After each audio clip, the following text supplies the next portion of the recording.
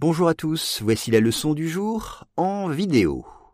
Un des primates les plus en danger a été pris en vidéo par les scientifiques de Bornéo. Once again, un des primates les plus en danger a été pris en vidéo par les scientifiques de Bornéo. On commence avec un des primates. Primate, c'est comme en anglais, un des, one of, un des. Un des. Exemple, un des films préférés de mon fils est Cyrano de Bergerac. Un des films préférés de mon fils est Cyrano de Bergerac.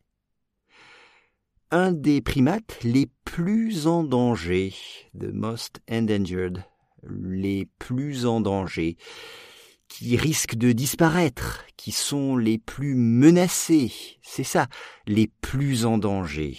Exemple, les chats ne sont pas les animaux les plus en danger. Les chats ne sont pas les animaux les plus en danger. Pris en vidéo, c'est-à-dire filmé. On pourrait dire être pris en vidéo, c'est to be caught on camera.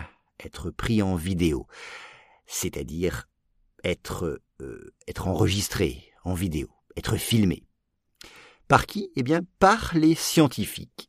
Par des scientifiques, by scientists. Attention, scientifique, c'est un mot qu'on voit souvent.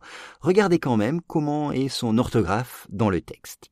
Exemple, les scientifiques ont découvert comment fonctionnait notre cerveau. Des scientifiques ont découvert comment fonctionnait notre cerveau. Un des primates les plus en danger a été pris en vidéo par les scientifiques de Bornéo.